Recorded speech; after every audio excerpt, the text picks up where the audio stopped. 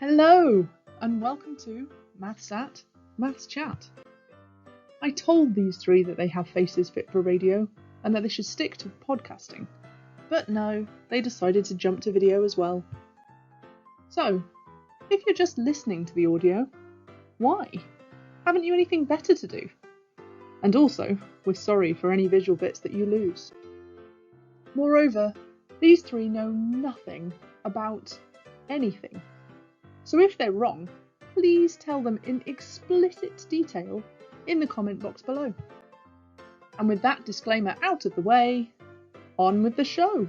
Hello, and welcome once again to MathsAt Maths Chat. Joining me now is the mathematical Ben Parker and the maniacal Liz. How are you doing, you guys? Hello, all right.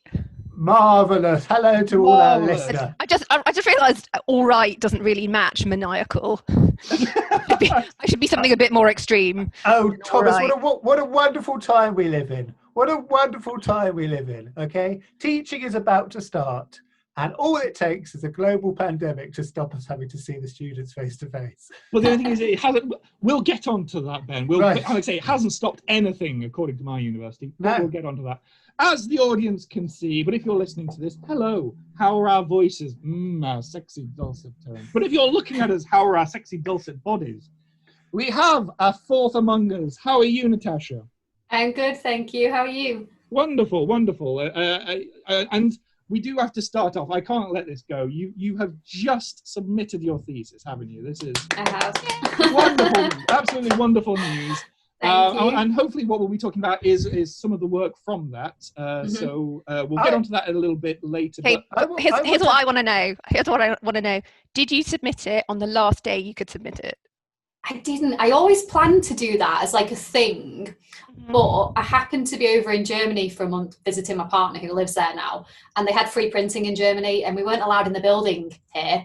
So I thought I either pay loads of money to get it printed here, or I just do it in Germany. Oh, Yeah, that is it amazing. Yeah, Well done. What's next? What's next? Lots of public engagement things, and Brilliant. hopefully a bit more research. tell us a bit about the public engagement. What are you doing? So what I'm doing next is working with some primary schools, hopefully trying to get some kids to do a little bit of coding without computers. It's sort of an algorithm we use to solve differential equations. You're solving differential equations with how old? Year 5, so yeah, 10-year-olds. Are you making a human computer? Kind of, yeah, that's the plan. That's like probably the plot of a horror film. Well, I think we might come back to algorithms. I would say we're going to get back to analog computers. Yeah, so we'll put a pin in that. Do you know what I think the best thing about getting a PhD is, as a lady, is that you get to be doctor, so you don't have to start messing around with all your Miss and Ms and Mrs. This is where you're wrong. Some filling boxes now have Doctor Male, Doctor. Unfortunately, they've started to separate those out. Really? Wow. But it's just that as a lady, I have 3 choices: Miss, Ms, or Mrs, and I don't like any of them. And I've stuck with Miss because why not? But I always thought that Doctor would just. I mean, you also have there's normally Reverend in there, and isn't it like Captain? I know, but I'd have to become a vicar, and I think probably I am morally questionable when it comes to becoming vicar. I mean, I'm not sure they'd have me. There is a theatre group that I'm registered on the database, and whenever I go and collect tickets from there, they say, "Oh yes, I've got tickets with you," and they say, "Oh yes, here you go. It's for Dame Ben Parker." I'm registered as Dame on the database. That's beautiful, but that fits so well. I still get the tickets, but anyway. Oh well, Natasha, that's fantastic news. No, it is. Well Thank done, you. Natasha. Huge. I mean, Thank it's you. a huge achievement. You know, I mean, no doubt you'll pass with flying colours. But like I say, yes, we'll get to the anything right. Before we go to the news zone, how's people's lives going? Anything mathematical happened to you? Well, we're starting up in teaching again. So most of my life now consists of sort of recording videos and putting things in a way that the students can access it, and making sure that your lectures have captions on is one of the most difficult things. Because this is something that's been going around Twitter now. Everyone's starting, as you say, to record their lectures and put captions on them.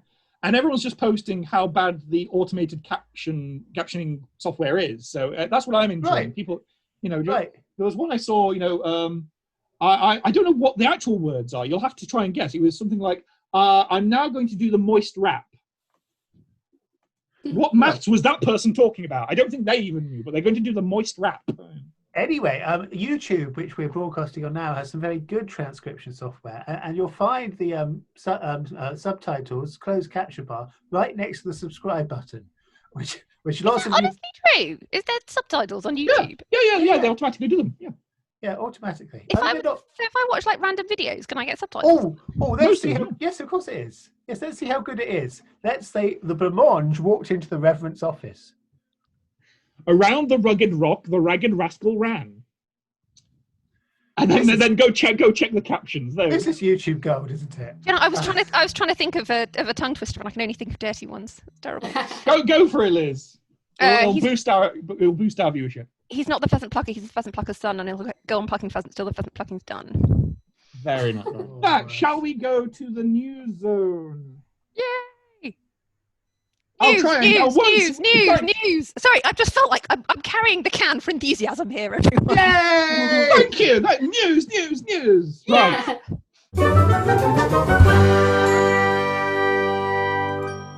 this week, we are very excited to have Natasha here to tell us about some work she's been doing. But before we do, should we just all say tits a few times? Yes, I have no. Should we just get it out of the way? Because I just think I'll start. Tits. Tits. Sorry. Tits. Alan Turing tits. Alan Turing tits. I just thought. I think let's just park it. It's the right thing to do. When I do a talk in front of mathematicians, I just like the faces in the audience. It's terrible on Zoom because you can't see everyone's faces, but normally it's just like cracking up across the room. Whereas you do it to ecologists, and ecologists are just like stony faced. I mean, they've got to be doing it. They've got to be doing it on purpose because all birds have rude names. Like there's the tit, there's the cock wobbler, boobies. There's the cockchafer, There's boobies. They know what they're doing. There's the shag.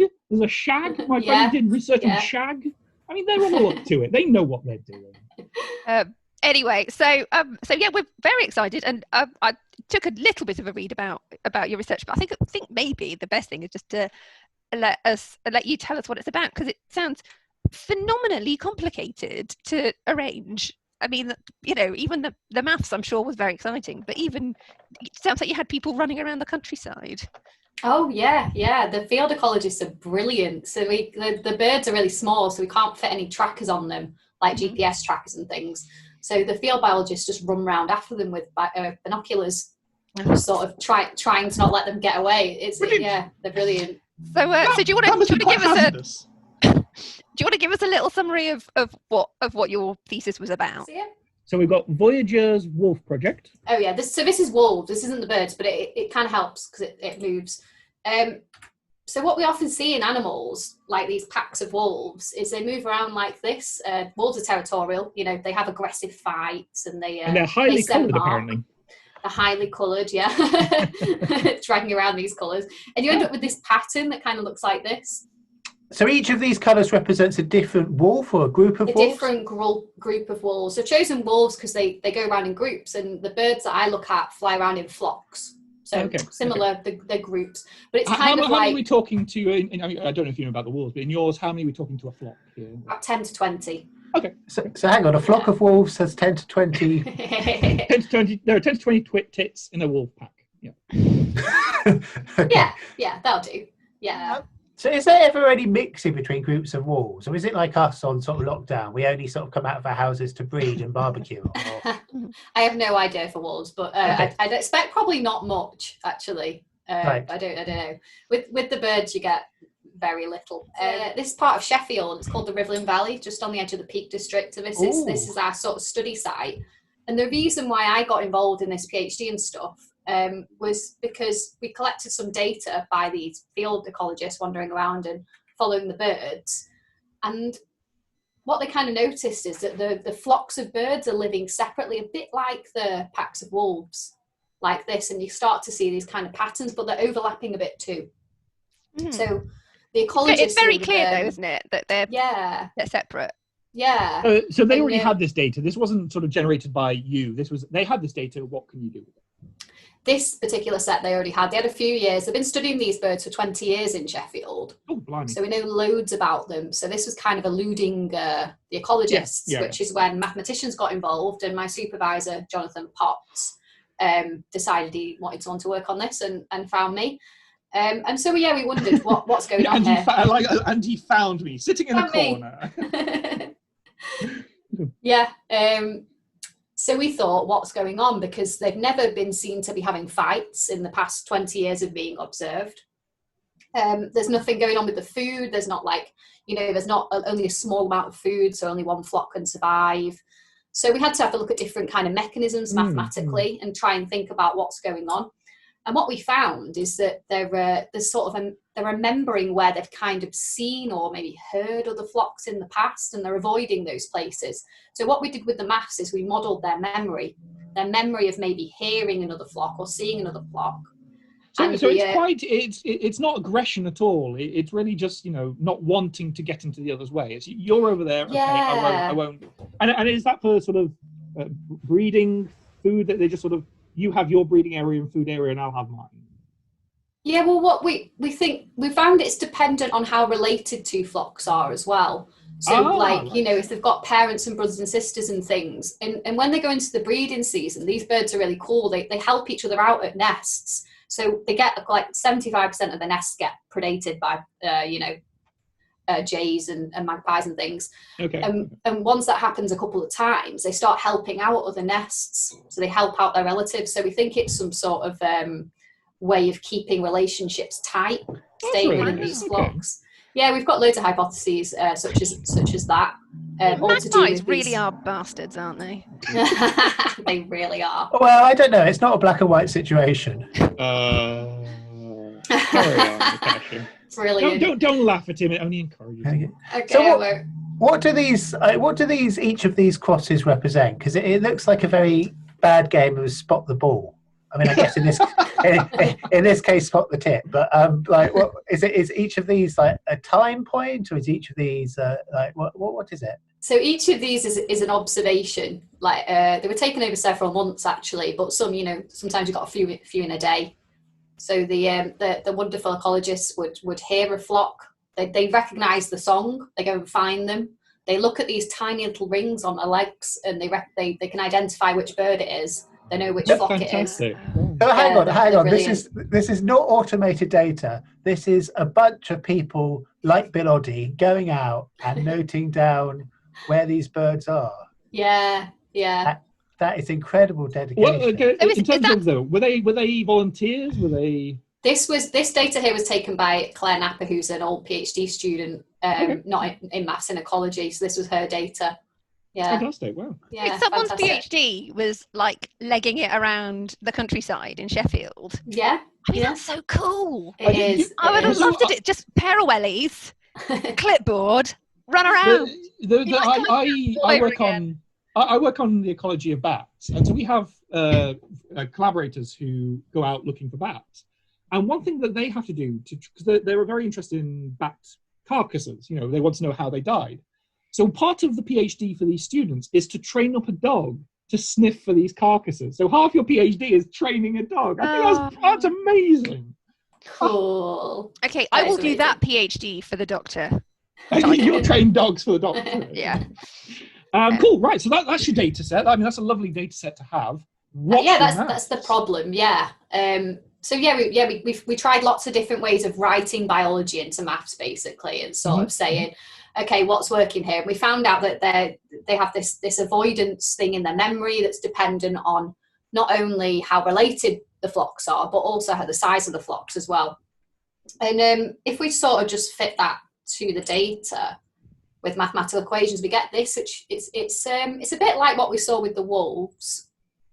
So these are kind of... So those contours are sort of what separate them out, is that? The contours, it's a bit like if you have the contours on a geographical map and you've got the highest part of the mountain. These are like showing us the highest part of probability. It's like saying the highest likelihood of finding this purple flock is at the top of the mountain. Yeah. And then at the bottom of the mountain, it's less likely to find this purple flock, etc. But that doesn't really look like what we're seeing on the So, data set. so let me throw my credentials out there and Go for wave my tips around for a while. Is this work based on the Mark Lewis's algorithms? It is. Right. Yeah, it so is. to explain that for the rest of the group, Mark Lewis is a mathematician from Alberta, Canada, huge name in the field of maths ecology, and he worked a lot on wolves. So he's done some incredible work on exactly this. How do wolves sense, where they are, who they are, how they're going to move around, and how do they stop overlapping their territories. Absolutely beautiful work. And what's really nice about this is that his work is that there was a certain pack of wolves that got destroyed. A flock of wolves, Tom. It's a flock of wolves. A flock of wolves flew away. So they all flew away. And then they predicted how the other wolves would spread in, and then they compared it with data. Absolutely beautiful. So as you said, but it doesn't work for the tits, though. That's interesting.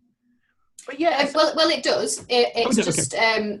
We also do it as sort of another part to the equation, where if you look at this data set, you can see all these locations are inside that woodland. If you can tell that's woodland. It isn't just that that's where the data was collected, it's that that's where the birds are going. So if we sort of put another mechanism in mathematically saying that they prefer the woodland, and we actually figured out through testing mechanisms that they prefer the centre part. And anyway, fitting that, we get something like this, which is our models. And what we call these is home ranges. It's a bit like a territory, but for animals aren't territorial. What's the upshot of your research? Does it help with kind of conservation, or is it just an interesting thing, or what's the kind of is there an outcome or a consequence? Yeah, so the work first of all finds out behaviours that we couldn't find out just from observing the birds or just from looking at the data. If we had tags on the birds, we could look at how much their two flocks were interacting over time, and we could, look at all the data on the computer. But because we aren't able to do that, and we don't have endless field assistants able to watch each flock 24 hours a day. Okay, but to be clear, I'm up for it. Great. I will let my co-supervisor know. I've got friends in Sheffield. Honestly, I've got my wellies. I'm ready. Anyway, sorry. Brilliant. I will tell him. I feel that the quality of data may drop off if you're all drunk, wandering around. It's not a jolly, Liz. This is serious. Okay. Sorry, Tom. I forgot what the question was, but yeah. Right. So conservation and stuff. What it kind of saves the ecologist time. Like, for example, what we found here was that the best model was the birds prefer the centre of woodland, which the ecologists couldn't tell from just observing them. But now they can focus their field work more in the centre, at least at the beginning of the season, and it'll help them collect data better. So that's really the best use we have here. But hopefully it gives us... I started off with the wolves, which was territorial animals, and we've known for years how to model those territories using maps. But this is the first time anyone's done it without territorial animals. So now we've kind of given a way for lots of ecologists to maybe model animals that aren't territorial. There's also the idea of development. So if I wanted to build a road through the middle of Sheffield here, you could then simulate what, because that would be taking away some of the forest. You would remove that from your equation, and you'd be able to say, how that would affect these flocks. Because I assume that if the flock gets too small, it gets disbanded, and you want to protect these birds. So it has quite a large implication for development. It's kind of amazing that actually you can find. I mean, I guess it's sort of obvious, but that you can find something out using your maths that you can't observe. I mean, it's kind of astonishing that you can kind of find a truth through maths that you can't through just wandering through a wood. We're about 60 episodes in, people watching and listening at home, and I think we've just got through that maths is good to Liz. Well done, everybody. Well done. Well done. But this is why Natasha's paid the big bucks. This is why we've got her in. She's clear as a bell. I mean, this is the thing. She's working with children. That's why it's working on Liz, I think. Right. Yeah, you found my level. Yeah, but Liz totally said what I'm just trying to have a career in is showing exactly why maths is useful, because we can't do this from observing the birds. But of course, there's so many other applications that Thomas will know loads more about. But also these things don't exist. I mean, you're saying, well, this is the truth. Birds don't exist. No, birds. Well, maybe they don't, but I mean, these probability distributions here are just that. They're not real. On this though, can I tell you my favorite conspiracy theory of the moment? Right. We're all in lockdown because Yeah. birds don't exist, and the government need to go and change the batteries in them all. Nice. That currently is my favorite conspiracy theory of the moment. Carry on. Sorry. But yeah, so I mean, so you were sort of saying, well, this reveals some truth about the world, but does it? I mean, it just tells you how to model the world, and it doesn't really matter which of those is true. But birds don't say, whoa, well, I wonder where I'm going to be today. That's what I'm saying. Is that we can only say consistency, but the fact that it works so well is that you can then start to interpret and say, if the birds are like this, what does that mean? Yes. So it's a stepping stone, but it can go further. Yeah, and one thing about mathematical models is we try and find like the most simple model. We started with the interactions, that wasn't good enough. We added in the woodland, and that makes a pretty good model. But of course, that's not the only two reasons that's making a bird move from place to place. There's loads of others. It's about finding which of these is what it is. It's the magpies, but we don't know where the magpies are. So yeah, it's just finding the most important ones. Although, mechanisms. I mean, this does offer a suggestion for the next, as we were saying to Ben, the next level of research. Why are these tits hiding in the middle of the forest? Do the magpies like to go on the outside? Mm-hmm. Yeah, that's a new hypothesis. Exactly. That's a hypothesis that Natasha's work has generated. So that gets the new PhD. If you'd like to work with me, email me at woollyt1@cardiff.ac.uk. Don't have any fun. Sorry. Hang on. Oh, Tit, I'm sorry. I couldn't hear you. I couldn't hear you over the plug. Oh, dear. Liz was saying she wanted a doctorate like this. Go find some magpies in Sheffield, Liz. All right. No, well, I don't like them. So normally at some point during, we tend to have some buzzwords, and probably people playing a lot at home will miss that we haven't had Lorraine mentioned in this podcast yet. Who's that, Ben? It's fictional, but I hope she's well, by the way. But also at some point we tend to bring up Alan Turing, and I understand. No, put him away! No! Why do you always have to bring out the puppets? Did someone say my name? Oh. Hello, Ben. Love to see you. Hello, Liz. Love your work. As always, love your work, Liz. Hello, Ben. How are you? Touch me, Ben. Touch me. Touch me, Ben. Is your Alan Turing offensively camp? I know. I give him a different voice every week. I see. Fine. This week he's camp Alan Turing. Who knows what he'll be next week? Touch me. Touch me. What has Alan Turing got to do with your work, Natasha? Okay. So the equations used to understand the birds are similar to those developed by mathematician and Bletchley Park codebreaker Alan Turing to describe how animals get their stripes. So have you been misquoted, or was Alan Turing integral to your work? So the way we used I'll explain the equations first. We used advection diffusion equations, and Natasha. And Alan over there, who I can see now. Use reaction diffusion equations. Advection diffusion, isn't that your aftershave, Liz? That's a damn good name for an aftershave, actually. I like it. Sorry, but it's sensible mouse. I smell like advection diffusion. You from Lex, advection diffusion. The smell of mathematician. Sorry. No, it's fine. But what Alan did in his paper is he showed a way to figure out which parameters in the model, so which kind of numbers in his reaction diffusion models would produce patterns. Okay, so it's a series of mathematical sort of rules to say, okay, patterns are going to form, such as the leopard and the tiger and whatever.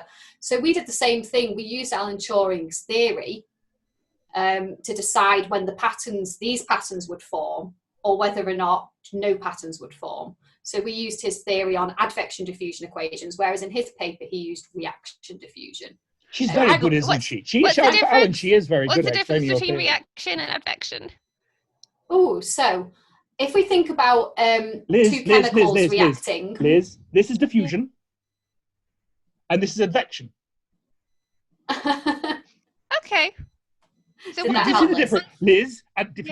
Diffusion, advection. It's I think she asked reaction and advection, Oh, actually. reaction. Touch me, Liz. We have a reaction. Yeah, touch me, touch me. Yeah. Wait. Why don't we let somebody sensible explain rather than a finger I'm poking? not a Turing, damn it! You're Natasha, please explain. So a good way to explain it is to say reaction diffusion equations tend to be modelling two quantities that interact with each other, like two chemicals reacting. Mm-hmm. Advection diffusion tends to model quantities that are moving in response to, say, the environment or something else. So with the birds, the quantities were probabilities, and they were moving in response to where the woodland was, and also their memory of where other birds were. Whereas Turing's reaction diffusion chemicals were moving in reacting in response to each other. Okay. So advection's more like movement in a way. Yeah. Okay, that makes I sense. think Alan was right. Alan, diffusion. Advection. What more do you need? Right. You're all mathematicians, and Tom, you're a mathematical biologist, and you do things about cells moving and stuff, right? I do. And that's probably what you'll do forever. And I Ben, hope you're a statistician, and you'll do stat stuff forever. And Natasha, you're just going to be Why are you explaining Working our with- CV? What? working with tits for the rest of your life. And But people like Alan Turing and Einstein and stuff, and I know they're right. like ultra geniuses, Right. but even kind of Polymaths. What you're Yeah, saying like- is, why are we not polymaths? well, do you get them anymore? Is it do you get people who just sort of do a bit of this, a bit of that? Everyone keeps saying, because we're all locked down, during the plague, Isaac Newton invented calculus in the 2 years of the plague. Why has no one invented the new calculus, basically? And so who knows? Coming out of this, there may be some genius out there applying themselves and not talking twaddle on the internet. But for every Isaac Newton, there has to be a Ben Park. Low blow, gosh. But I mean, I think it's a serious question because, up until I don't know, turn of the 20th century or even World War II, maths was done as a sort of recreational thing in some ways. That you had this, and I'm going to be sexist. It's mostly gentlemen mathematicians. There were a few good exceptions, but it was you had to be rich. You had to just do it in your spare time. I mean, look at Einstein. Einstein was a genius, but he didn't have a job in mathematics. Worked as a clerk in the patent office, wasn't he? Yeah, exactly, the patent office. But I mean, also a part of that is that the subjects were less well defined previously. A doctorate used to be, you did a bit of theology, you did a bit of geometry, you did a bit of this, a bit of that, a bit of politics, and it was much more encompassing. So in some ways, you were taught how to be a polymath, whereas now we're much more segmented in our divisions. Yes, and I'm not sure. I mean, in some ways that's a good thing because you can be more focused, but you have to spend a lot more time, just being an expert on your particular subject, which is kind of why I like doing things like this because I can sort of see similarities in Natasha's work to some of the things that we do in statistics, we do in modelling, and you can borrow ideas, mathematical techniques from that and put them elsewhere. And that's where you normally get the big steps forward when someone comes from a different field and say, I've seen that before. Have you ever thought about using my technique over here that we use all the time? And you go, no. And then you get a whole new subfield being created. It's actually really quite beautiful when these things happen. Although what normally happens is then that area gets saturated as everyone jumps on it and get funding. And so there's no room for you and bitter. But I mean, this is exactly the thing that Natasha seems to have done, and I know it's sort of you've used something which already existed, really. Differential equations are not new, and Turing's work is not new to model something entirely new. Yeah. And that's a really really good thing to do. I mean, I often say to my anyone who works with me, starts working with me, is that mathematical biologists don't necessarily tend to do the cutting edge of mathematics. Biologists don't need the cutting edge of mathematics. Usually they just need a mathematician to know their work really well. They need to know their ins and outs of a PDE, a partial differential equation. So they can make the partial differential equation as easy as possible, which comes back to what Natasha said earlier, is that it's easy to make complex things complex. Being able to explain the motion of these birds through how they remember, how they work with trees and the underlying forest. That's really, as you were saying, Liz, to take that bird, that complex biological bird, and to boil it down to just a handful of rules, it's quite impressive. Yeah, I just think there's so much that mathematicians can do. Like even at the University of Sheffield, you know, I've met people in different departments and you start to realise where the similarities are. But these people perhaps haven't done a maths degree. And you know, that they're doing maths, which is amazing. And I just think that we just need, mathematicians should be more available for these interdisciplinary projects and things. I fully agree with that. I mean, we do have a bit of a stereotype of being quite insular and working on our own little ideas and things. But we have so many techniques and ideas that we could be using to help everyone. So go talk to your resident mathematician people. I've got a whole ton that you guys could do. We're not doing your ironing, Liz. We're not doing your hoovering. We're not doing your ironing. Not those kind of problems. Okay. Although, you know, there might be a mathematical solution to clothes being creased. Maybe. I mean, no doubt there is. But anyway, going back to a point, the sexist point Ben was making, the idea that maths was generally done as leisure, so you had to be rich and therefore generally male, is not always true. Did you see that segue? The great segue. That was a good segue. It's a special day coming up, isn't it? Yeah, it is a special special day. day. So who wants to lead in with that? It's bath time for Thomas. It's a special day. The first Tuesday in September. No. Shall I?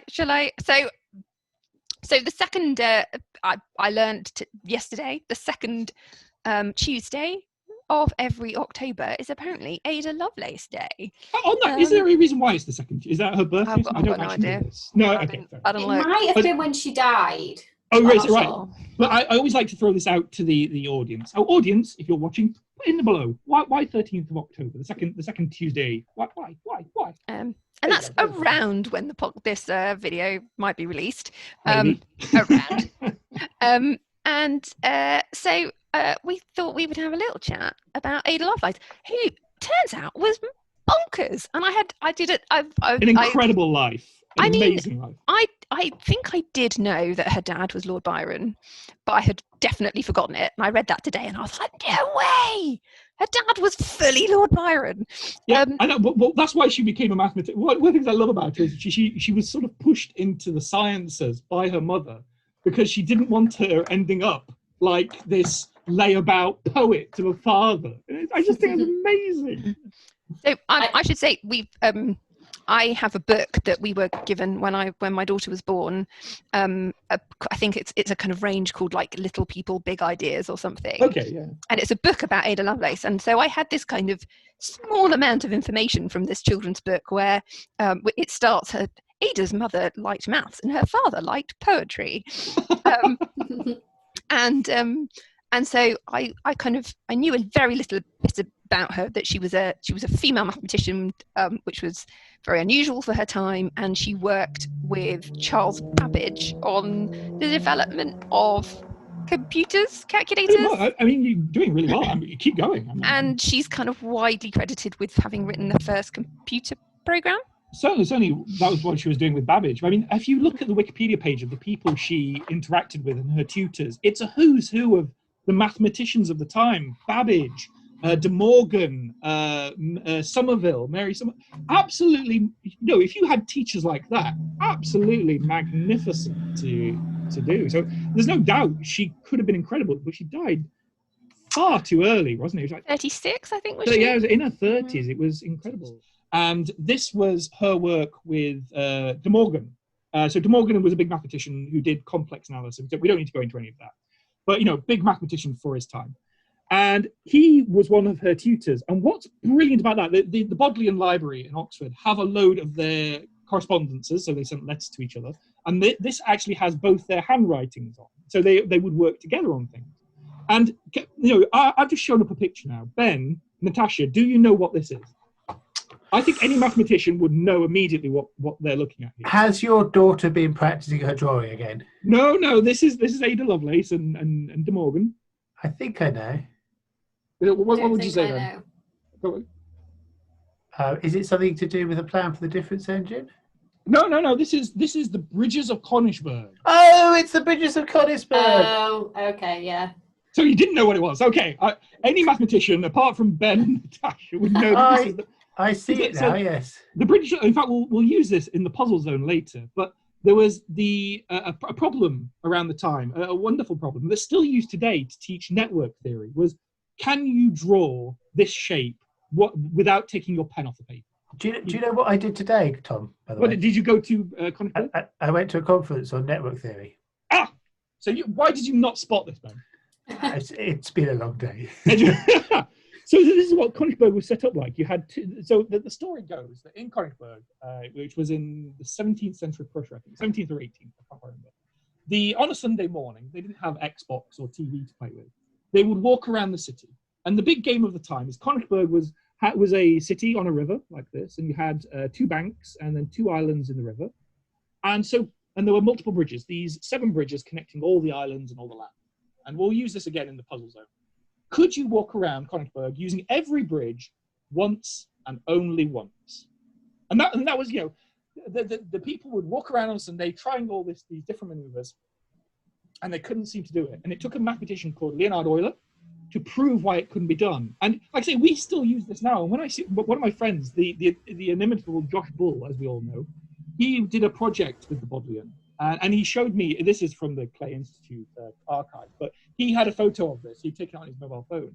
And he was showing me, you can immediately see that she was doing the same work that I would do. And it's so beautiful to have that connection spanning centuries. So what has this got to do with Lovelace then? I missed that point. Ada, this was Ada's work. Ada and Ada and De Morgan were doing so this was just her sort of learning the theories of, this wasn't her... because this had already been done at the time. Oh yeah, but this is her being taught, and I think this is actually one of the sort of side issues. I think De Morgan, because there's all these papers which tell you all the things that they were doing at the time. I think this is sort of a side recreation of, did you know this? I've heard this, Because I've kept all my university notes.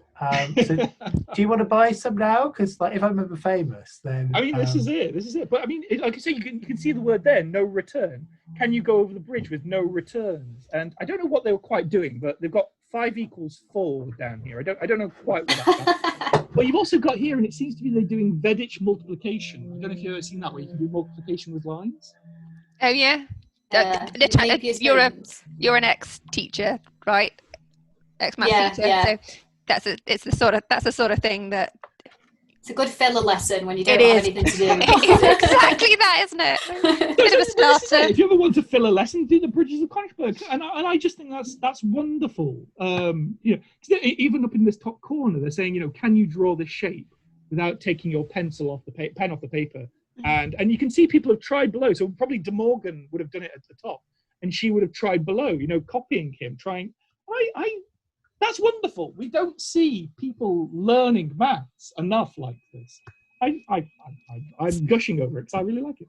Speaking of people learning maths, I think you mentioned earlier that you're doing a bit of related outreach work in primary schools, Natasha. Mm-hmm. So what's that about? I don't think we did it on the camera, so please tell us, because it sounds so interesting. It's brilliant.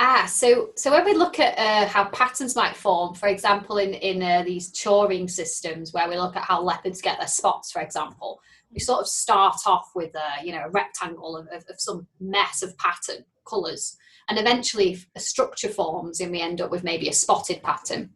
So as that happens through time, you can sort of snapshot parts of time. So you've got snapshots of different patterns, and we're trying to get different primary schools to each do a snapshot of time. Oh, that's amazing. So let me just share my screen once again, because I do love a good Turing pattern.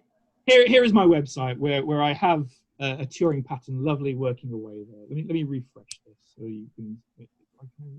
Tom. There we go. Tom. Perfect. Have I got any Turing patterns on me? Your digit formation of your fingers may be the question is, how do your fingers? These ones. Those ones. They're right there. Your fingers. Lovely fingers. Touch me. Also the hairs, how your hair is growing. Your hair, yes. Certainly if you're a mouse, anyway. Yes. Natasha, I'm not a mouse. It was a good guess. So yeah, you get so you the- you it's you used get throughout children. biology a lot because it's the simplest idea really. It creates patterns through simple rules, and that's what we're all about. Biology can be as complex as it like with complex rules, but what's the simplest we can get away with? And that's what we try. And that's why Turing patterns are used so much, because they're so, I love them, just looking at them, watching them evolve and appear like that, I think. But no, sorry, Natasha, we've gone off. Tell us, how are you using these What are you kids? doing with your primary schools?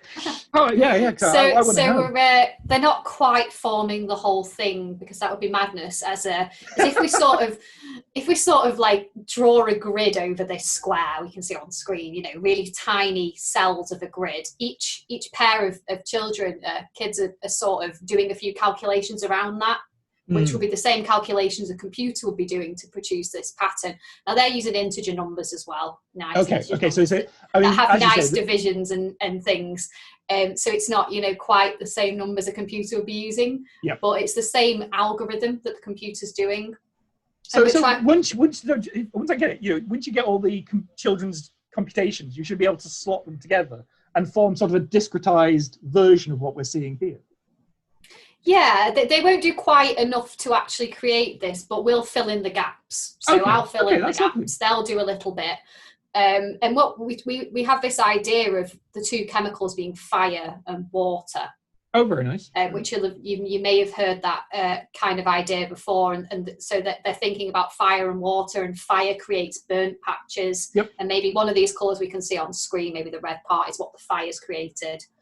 And they follow these ideas. So perhaps they might have an idea of what's going on, perhaps they won't. But So this is getting children used to the idea of an algorithm, essentially. You're like giving them a process to follow, and saying that with very simple rules, you can get very complex patterns. Yeah, we hope so. And that Wow. so I'm being really. We've talked about algorithms before on this podcast, and me saying, so tell me what an algorithm is. Probably concerning Tom and Ben a bit, but so an algorithm, we're just talking about a thing where you put something in, there's some maths in it, and then something pops out the other end. Well, that's more like a black box model. When we say algorithm, what we mean is a recipe. Huh. It's as simple as the idea of a recipe. You put your number in, every time something happens, and you get your result out. Oh, that's the difference engine. And to sort of relate it back to Ada Lovelace. Lovely segue, Ben. Lovely. Oh segue. gosh, did you see how smooth that was? If you hadn't pointed that out. To relate it back to Ada Lovelace, if she's claimed to be the world's first computer programmer, and Babbage was designing this thing called the difference engine, which I think was never built in his lifetime. It was never built. What I love about this story is that he got some money together to build the difference engine 1, but then he couldn't be bothered. So he built an even bigger, he sketched out the plans for an even bigger one and said, I need even more money. And he got it and just didn't bother. What a madman. He's a brilliant. Apparently, I read today that he and Ada Lovelace fell out because she was going to write a paper, and he wanted the introduction to the paper to he wanted to write this kind of introduction that said the government isn't giving me enough money. And she said, no, that would be weird. And apparently things were cool between them for years after that. Oh, really? I didn't know so that. I'm That's amazed lovely. that he got the money and then didn't bloody do it. I know. I think they like partying, didn't they, those two?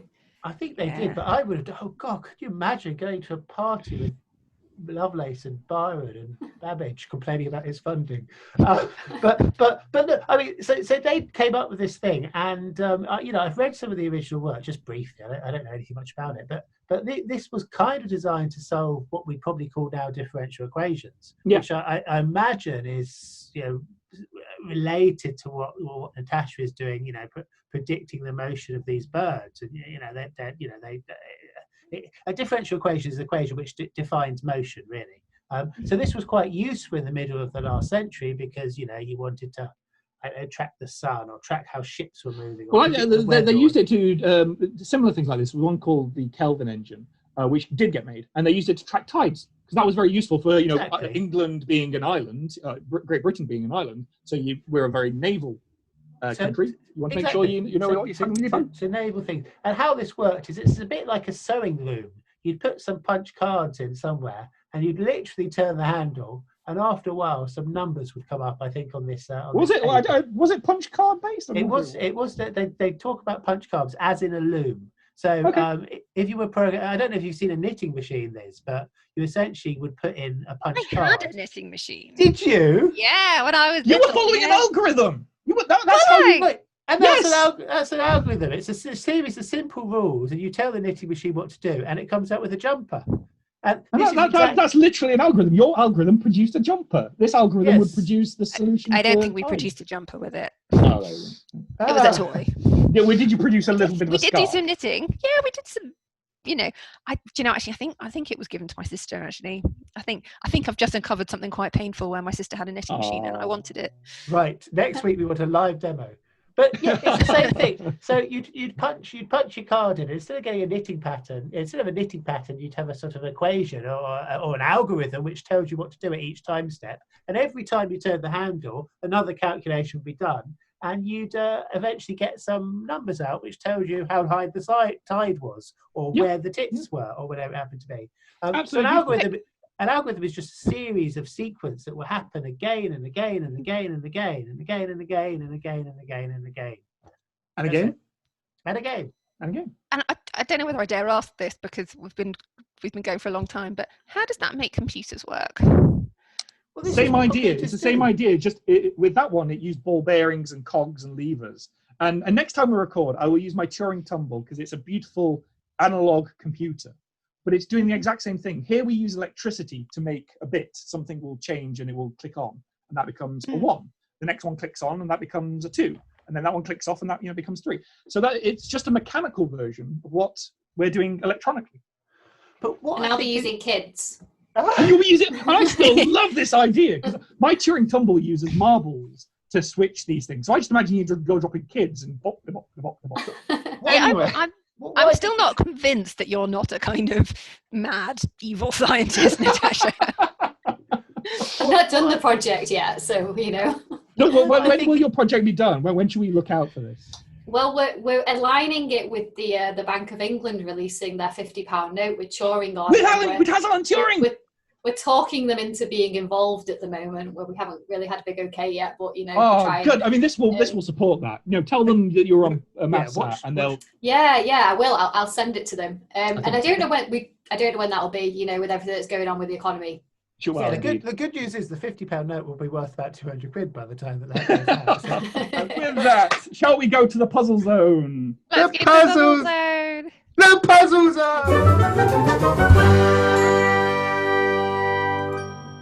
My puzzle was, and don't say a word, Ben, because on the first morning, a monk gets up and walks at 9 a.m. He goes at 9 a.m., walks to the top of the mountain to see the sunset, beautiful sunset, and stays at the top of the mountain. The next morning, 9 a.m. What day is it? Shut up. Sees the sunrise, and at 9 a.m., beautiful sunrise, beautiful sunset. At 9 a.m., the monk walks back down the mountain, same path, to their home. Can we guarantee, is there a point in that route that the monk on the first day would reach at the same time as the monk on the second day? Liz, did you have any thoughts? No. Natasha, I've just thrown this out. Every week. Well, let's do some thinking. Right, let's do some thinking. Well, then Natasha's like a proper mathematician, so she probably no. But so he goes up on the first day, so he must cross himself, right? Why? This is it. Why must? They can take a different path, or is it the same path? It's the same path. But he's faster on the way down. Faster on the way down because he's coming down. No, actually, he wouldn't necessarily cross himself because. But he does. Oh no, he would because he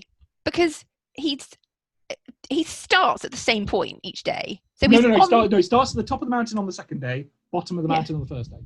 Thank you, Ben, for this. This is lovely. Oh no, I'm really confused. So, but at the same time, but we're effectively talking about the same day because we're talking about whether he would cross himself. Well, that's exactly the right thinking. I didn't think about this, but you carry on with this. This is it. This is beautiful. So at 9 a.m. on both days, he is on the mountain. He starts, so on 9 a.m. on the first day, bottom. Yeah. 9 a.m. on the second day, top. Yeah. But let's ignore the first and second day. Let's just say it's the same day. Yeah. We have So two monks. So he's so they definitely cross each other because they're on the mountain at the same time. At some point, they will meet each other. Yes. Yes, and that's it. So you can always guarantee, but to know exactly when, you'd have to put all the variables in. He's going at velocity v1 on the morning, on the blah, blah, blah. Don't care. All we asked is, can we guarantee that they will meet? There is a point, and yes, we can, by exactly as you said. Beautiful, beautiful logic there, Liz. Thank you. If we put them on the same day and set them going at 9 a.m., who knows where it will be, but we can guarantee that he would meet himself, his clone, if you like, at some point, because they're using the same path. The puzzle for this week, Liz, for you to think about next time. Okay, but you have to remind me. I tell you every time, Tom. You can't remind me to think about it. So here is the basic sketch of Konchberg. We have A, B, C, D, 3 pieces of land. You can start anywhere you like. You can finish anywhere you like. I start on a bridge. No, you have to start on A, B, C, or D. You have to start on the piece of land. Can you traverse the entire path of bridges once and only once? That is your task. And as I say, this was done in the 17th, 18th century, and people were playing around with this a long time ago, and they solved it. So, Liz, you've got to beat some 17th, 18th century mathematics. Have I got to say, because it seems to me quite obvious that you can't. But, well, why can't you? But this is the thing. Do I need to be able to say why I can't? You have to be able to say why you can't.